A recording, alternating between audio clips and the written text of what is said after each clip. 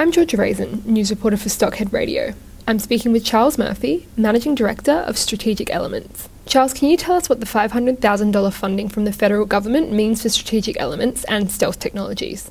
The funding is going to be put to the development of our platform, what we label the AXV platform, which is a combination of autonomous technologies with robotics and computer vision. So we're developing that platform to be able to put robotics and autonomous vehicles in places where humans may be doing the task at the moment, but there may be potential risk for having humans involved, or the technology is able to assist and add better functionality that a human can do with their own eyes, etc. So the $500,000 will assist us to keep building out that platform. We'll get 4 UWA researchers to collaborate with us, and more importantly, we'll have Professor Thomas Brunel, who will be collaborating with us, who has previous experience with autonomous technologies with Daimler and with BMW in a professional sense. So it gives us a really good team to augment our own team out. All the IP coming out of that will be owned by Stealth Technologies, which is fantastic for us.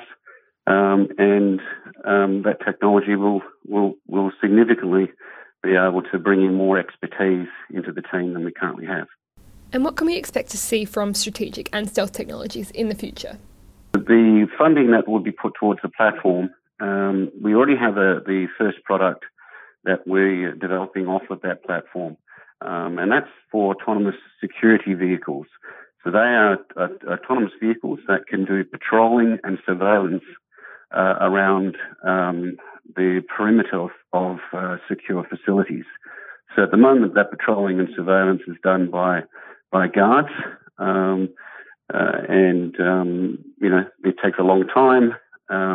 There's human error involved, and there's no sort of video capture of what the guards are seeing in front of them as they're patrolling around. So our autonomous security vehicle, we're actually in a collaboration with giant US company Honeywell, and we're collaborating with Honeywell to do the first product for a specific sector with them.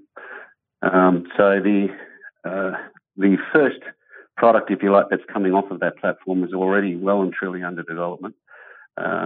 The funding is going to help us to expand upon the platform, so to increase the capabilities of the autonomous and robotic side of what we're doing. So the markets that we're looking at is not only just security for surveillance and patrolling, but we see a real big increase in need now from government in the way in which they are needing to secure the critical infrastructure. So that's the infrastructure that powers the internet, the water, the gas, all of these sort of day-to-day functions that human populations rely upon.